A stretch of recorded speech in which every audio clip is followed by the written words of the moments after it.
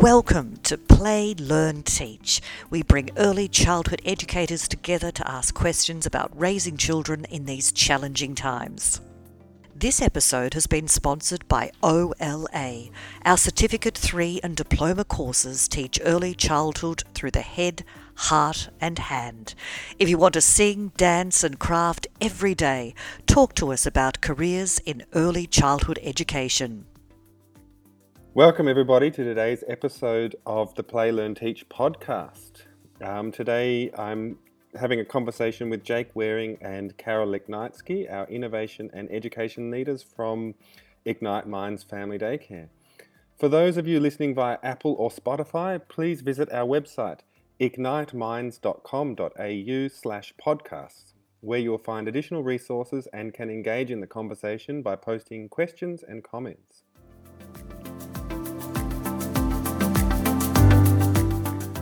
Some of the feedback we had is parents asking about the level of information they should be giving their kids about the coronavirus. So I just thought I'd put this to the team. So Carol and Jake, I might start with you, Carol. What are your thoughts on children listening and watching news? My thoughts are that watching the news for an adult is pretty overwhelming. And so I would protect the children from television. We know that television generally is a media to avoid with little children because of the biases, because of the very fast speed at which images come up. And also, there's no filtering for child friendly viewing. So I think the news is really something that should be out of their lives, and we need to keep their lives as whole and protected as possible, especially little children. But even older children, I think it's a very challenging thing to be able to process what we see on the news today. I agree with Carol, of course. Limiting TV in general. For me personally, this week I've limited the amount of news that I've consumed, and I've limited the sources that I've consumed them from. I think a lot of Australians are feeling a little bit calmer because we've had some positive news, but also because I think we've noticed how some news sources can really feed and fuel anxiety and fear. It was quite obvious, social media like Facebook, that can really fuel fear quite quickly. And even I noticed on more reputable news media sources that they were also fueling fear. And I'm really grateful to have Ujval as the head of Ignite Minds, in that we've got a reputable source of information coming to us, and from the Department of Education or the Department of Health, and that's the sort of information that we can consume, which is factual and won't incite fear and anxiety. So I've found that being careful with my media consumption has really reduced my level of anxiety, which then in turn reduces the level of anxiety in my house, in my family daycare setting.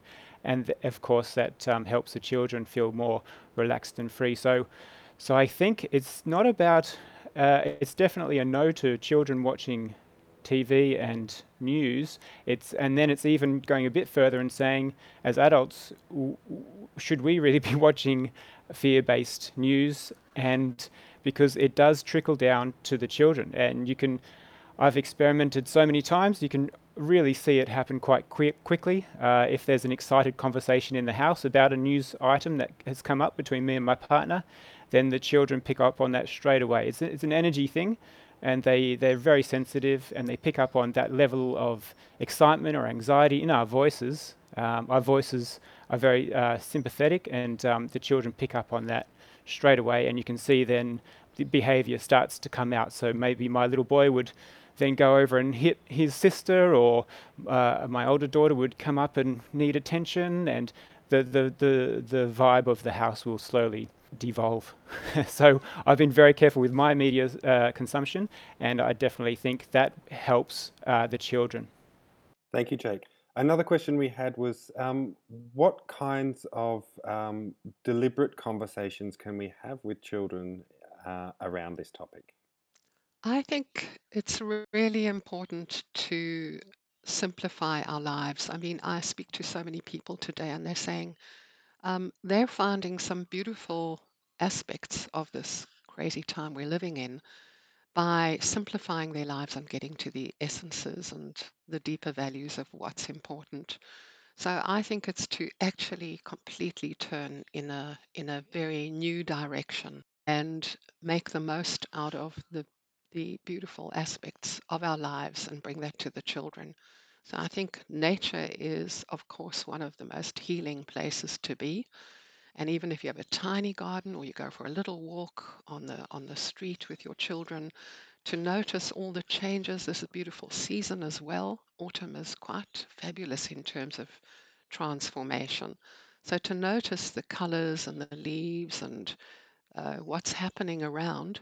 And when I go for a walk, I'm seeing children's activities along our streets. It's really beautiful. They're pinning rainbows to trees, they're hanging little woven crosses from branches, they're chalking the pavements. So I'm seeing actually those activities which bring such joy to me as an adult. And for children to see this, they're like little messages that flow across to them. So I think it's really to refocus and get rid of the non essentials in your lives and to connect to the basics. Thanks, Carol. Jake, I guess there's another question which is very similar to that question which has come through, which is how can we explain what's happening to children in an appropriate way and also be open to the questioning that children have? So in my family daycare setting, we do this through stories that the children can understand and relate to. So Carol, you have shown us a beautiful story called The Gnome That Stayed at Home. It's by Susan Perot, and it's a lovely story about the reasons why the gnome had to stay at home. And this is reflecting the current experience of the child.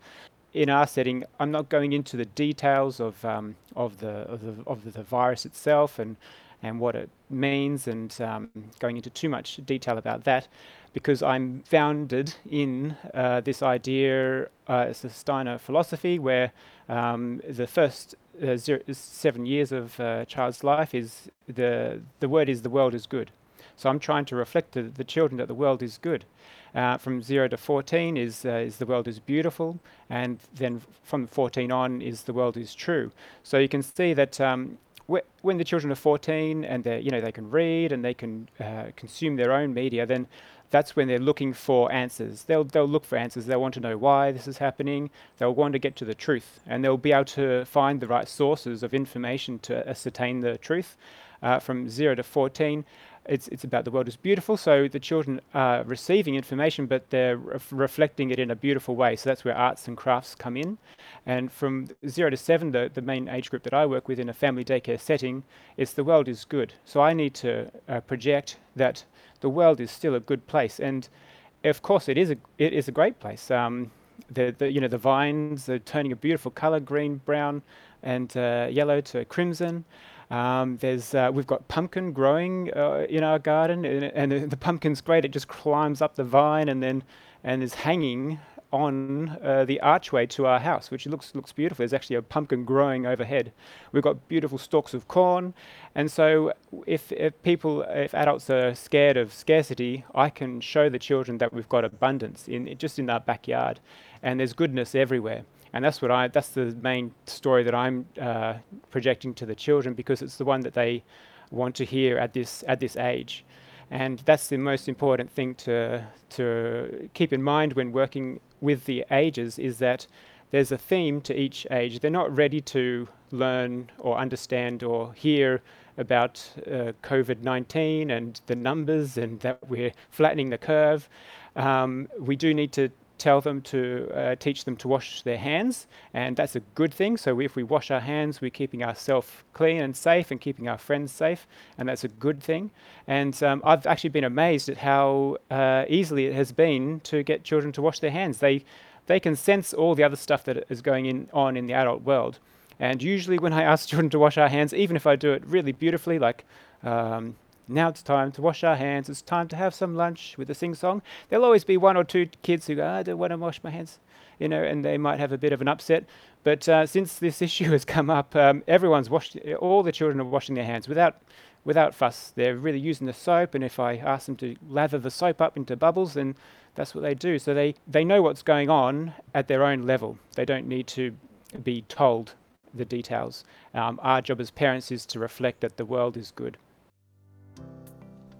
This episode has been sponsored by dragonflytoys.com.au. Play experiences that are beautiful, enchanting, strong and safe, environmentally friendly and fairly traded. Yes, Jake, I really agree with you about this very beautiful picture of the world is good for little children. And just to say to adults, parents, educators, that we are constantly being asked questions by little children that are really very wise and very essential. And they're often questions we can't answer because they're about the meaning of the world and the meaning of everything. And we're still trying to get our heads around that. But children have a certain wisdom where everything is whole and, as you said, Jake, is good.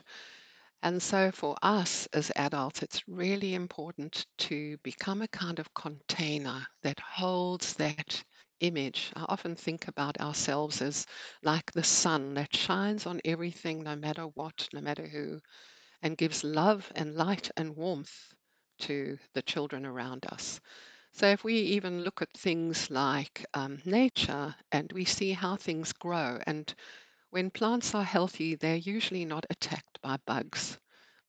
Permaculture understands that, biodynamic agriculture understands that in order to withstand the possible attacks of bugs and insects, plants need to be really healthy, which is like having a really good immune system and having good nutrition, having good soil, and being surrounded by companion plants that support the growth of whatever vegetables we're growing. And so, for us to rather get into the understanding that ecologically everything is integrated and nature will balance out. And as custodians, let's say, in the Aboriginal context, we are custodians of our earth and our children and everything. We have got to see that the conditions are at the optimal to support their healthy growth and development. So it means feeding, nutrition, giving light and warmth and water to the plants, and in the same way, using that as a metaphor for what we bring children: rhythm, gentleness, kindness, nourishment, interest, and a sense of confidence in how they can create things for themselves in nature. So, one of the things I think is really important for adults is this is a really important time for getting close to what the essences are of life. And I must say that nature, I believe, is my ally. If I ever need any kind of healing, calming, interest, enthusiasm, I go for a walk in nature and I start finding things. I've just done a little video that will be up quite soon about finding these beautiful dandelions that are known as weeds. Dandelions are fantastic herbs to have, and in fact, they're very healing for liver and kidneys, also very special, and they have these beautiful little halos. There's a little corona, a halo of seeds around the center that we love to blow in the wind. And so to find, children will hear corona all over the place. They can't help but avoid it. But if we can say, wow, corona, this is a corona, it's like a crown. What does that mean? And how does that spread? And that spreads to seed itself and create more dandelions. So there are these images constantly that if we but look, and look with the eyes of a child or look with the eyes of an artist, we will be able to understand the language of nature, which will help us particularly with young children. Thank you, Carol. I think it's time we turn our focus to growing your own food, helping your neighbours, being creative and resourceful, frugal and inventive. In so many ways, this is the essence of early childhood education because it ropes the adult and the child together in a meaningful productivity. Adults experience play through meaningful doing and refining, through gaining skills, and children get immersed in this parallel experience. We think about the skills that our grandparents had after the Great War or the Great Depression. They're huge tins of buttons. They never threw out a button. They saved them from all of their old garments. Their wooden sock darning mushroom, or recycling clothes and sheets into children's clothes, and then into dolls' clothes, and then into cleaning rags. Patching over the elbows of jumpers and eventually boiling the woolen arms to make woolen felt pants and for babies. These are great survival skills and they're wholesome activities. And in so many ways, this represents a picture of early childhood education, a picture of a child fully engaged with the materials and the world around them. Just wanted to open this up to you, Carol, about some of the activities that you're engaging educators and children in this week. So I suppose, yes, it's lovely what you say, which I still have a container of buttons, of all the buttons that you get in clothes, and I keep them. And every now and then I have to dip into the container and find buttons, or I use them for crafting. So what I've been engaged in this week has been playing with paint, water. I was demonstrating something for the video that I am finishing now, and it entailed me going for a walk and looking at what's happening. And I saw these beautiful agapanthus with seed pods hanging out in kind of butterfly forms, and wonderful transformations that are happening, as I said, with dandelions and so on, and brought them all back with gum nuts and so on, and used them to dip into paint, to paint with, to use as a kind of stamp, and just to look at this. And I spent probably an hour exploring. And in that hour, my whole nervous system calmed down. And I just realized, wow, this is really beautiful, even in my work. And I'm battling with technology, and there's a lot of stress connected to that. But in actually doing the demonstration, I was so aware of how healing that was for me. And so I think in terms of the nervous system of children, they're still developing. Their emotional systems are still developing. And so it's really, really important that we're able to nourish them in such a way that they're able to be open to the experience of the beauty of the world and the goodness that is around. So that's what I've been doing, including creating little puppet shows, again, working with the light. So I'm very aware of where's the light today, being aware of how the light is changing and the sun is going lower on the horizon. The awareness of the season right now is incredibly empowering, actually. Thank you, Carol. Jake, have you finding that you're engaging more and more in the traditional handcrafts and production with children in your care? Yes, Uj, I think that's the key word actually, production. Me and my partner have been reading a book called The Radical Homemaker by Shannon Hughes, and it's a great book. In the book, it basically, the key theme is it talks about transforming the home from a site of consumption to a site of production. And if you think about the homes at the moment, I mean, when this crisis started, we looked at our home and said, what do we need? We need we need toilet paper, we need wipes, we need baker's flour, we need we brought everything. We need our Netflix subscription, and people consumed more to set up their home and keep it going as a site of consumption.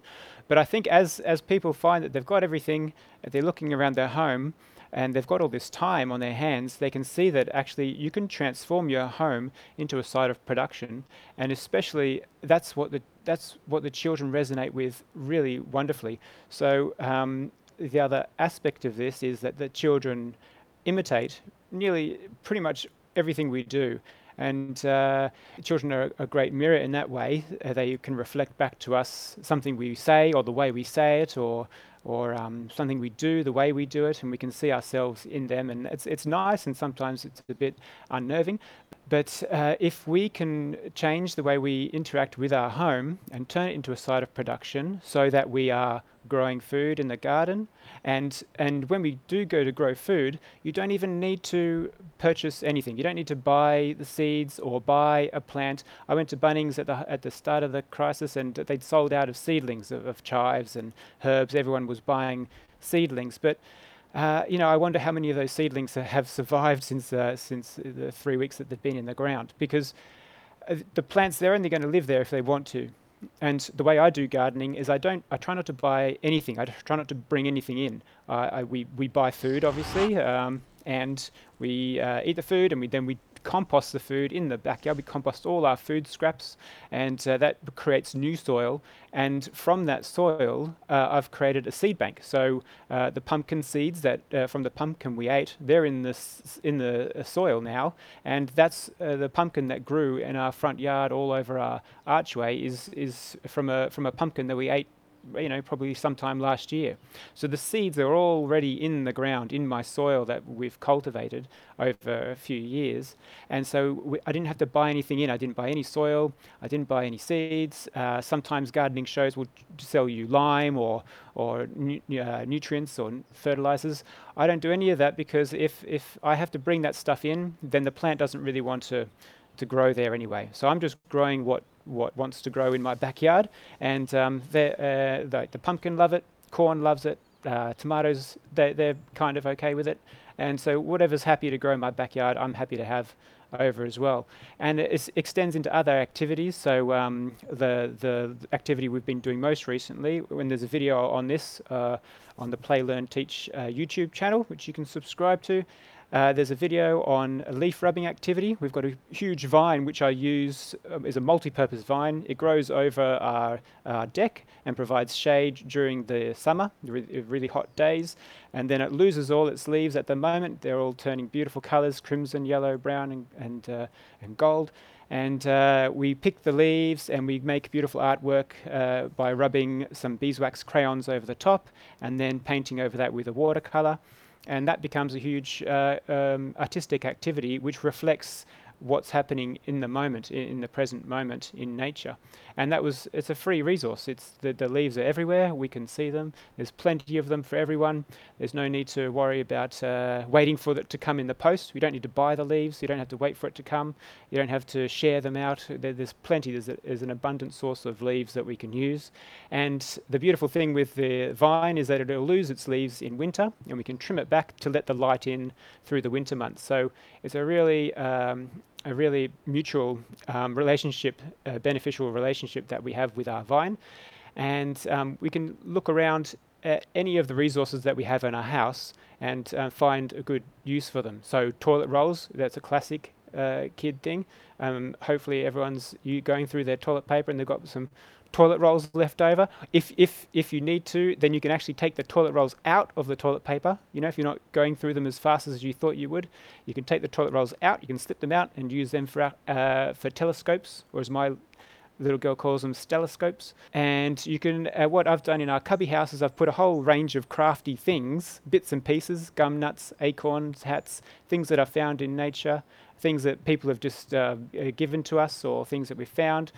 And they're all available for the children. They're called loose parts these days, and they're all available for the children to pick and choose and use as they need. So instead of having a craft activity, like a session, an intentional activity all day long, the children can do craft on their own, self-directed, anytime, and all day long. They often connect it to a story, because that's what I do. I tell a story, and we tie in the craft, and there's usually some songs. And then the children see that and they imitate, and they do the same thing. They find some craft, they tell a story through games and play, and sometimes they weave in a song there as well, which happened the other day, which was really lovely to see.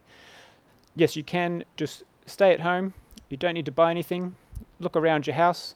You might have a loft, you might have a shed, you might have a laneway with some things in there. And if you go out there like Carol did into her garden in this exploratory manner, then you will find plenty of things to engage the children with. Thank you, Jake. I was interesting to hear you talk about the book, The Radical Homemaker. As I hear you, I'm also thinking that there's a lot of adults out there which won't feel confident in their ability to be creative or to make things or do things with their own hands. And I think this time, more than ever, it calls us all to step up and to think about how we can be more resourceful and how we can do more with less. There's a great documentary series which people can watch if they're looking for ideas. It's called Wartime Farm. Historian Ruth Goodman and archaeologist Alex Langlands and Peter Ginn, they face the challenge of the biggest revolution in British history, where they look at trying to run a farm during the war for a whole year. So they turn a manor farm back into the way and how it was run in the Second World War, and they step through the details of all the equipment and how they have to make it from nothing and how they have to scrounge and all the different problems that are set upon them. And I think that's a really great resource for adults which might be looking at how was it done.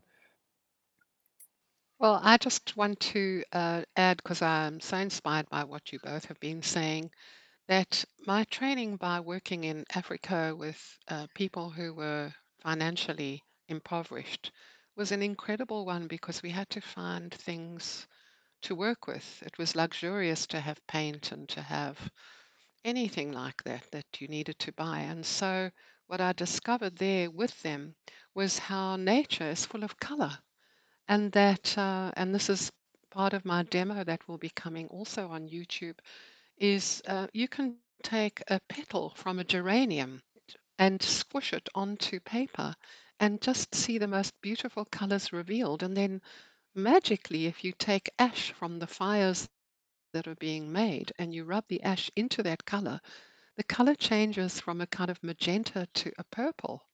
Now, just an experience like that is full of wonder, and it comes from being prepared to actually explore in an open-ended way.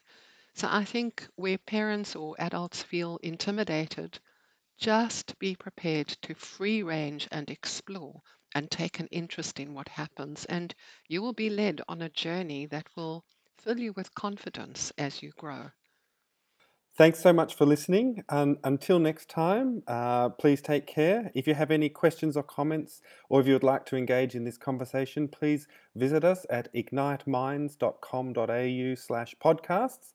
There'll be a whole lot of additional resources there, and you can sign in and ask your questions and leave your comments. Thank you very much. This episode has been sponsored by Ignite Minds. We teach play-based learning from within nourishing homes under the family daycare umbrella. Inspired educators, join our team. This podcast was produced by the Jones Collective. www.jonescollective.com.au. Chat to us about your podcast today.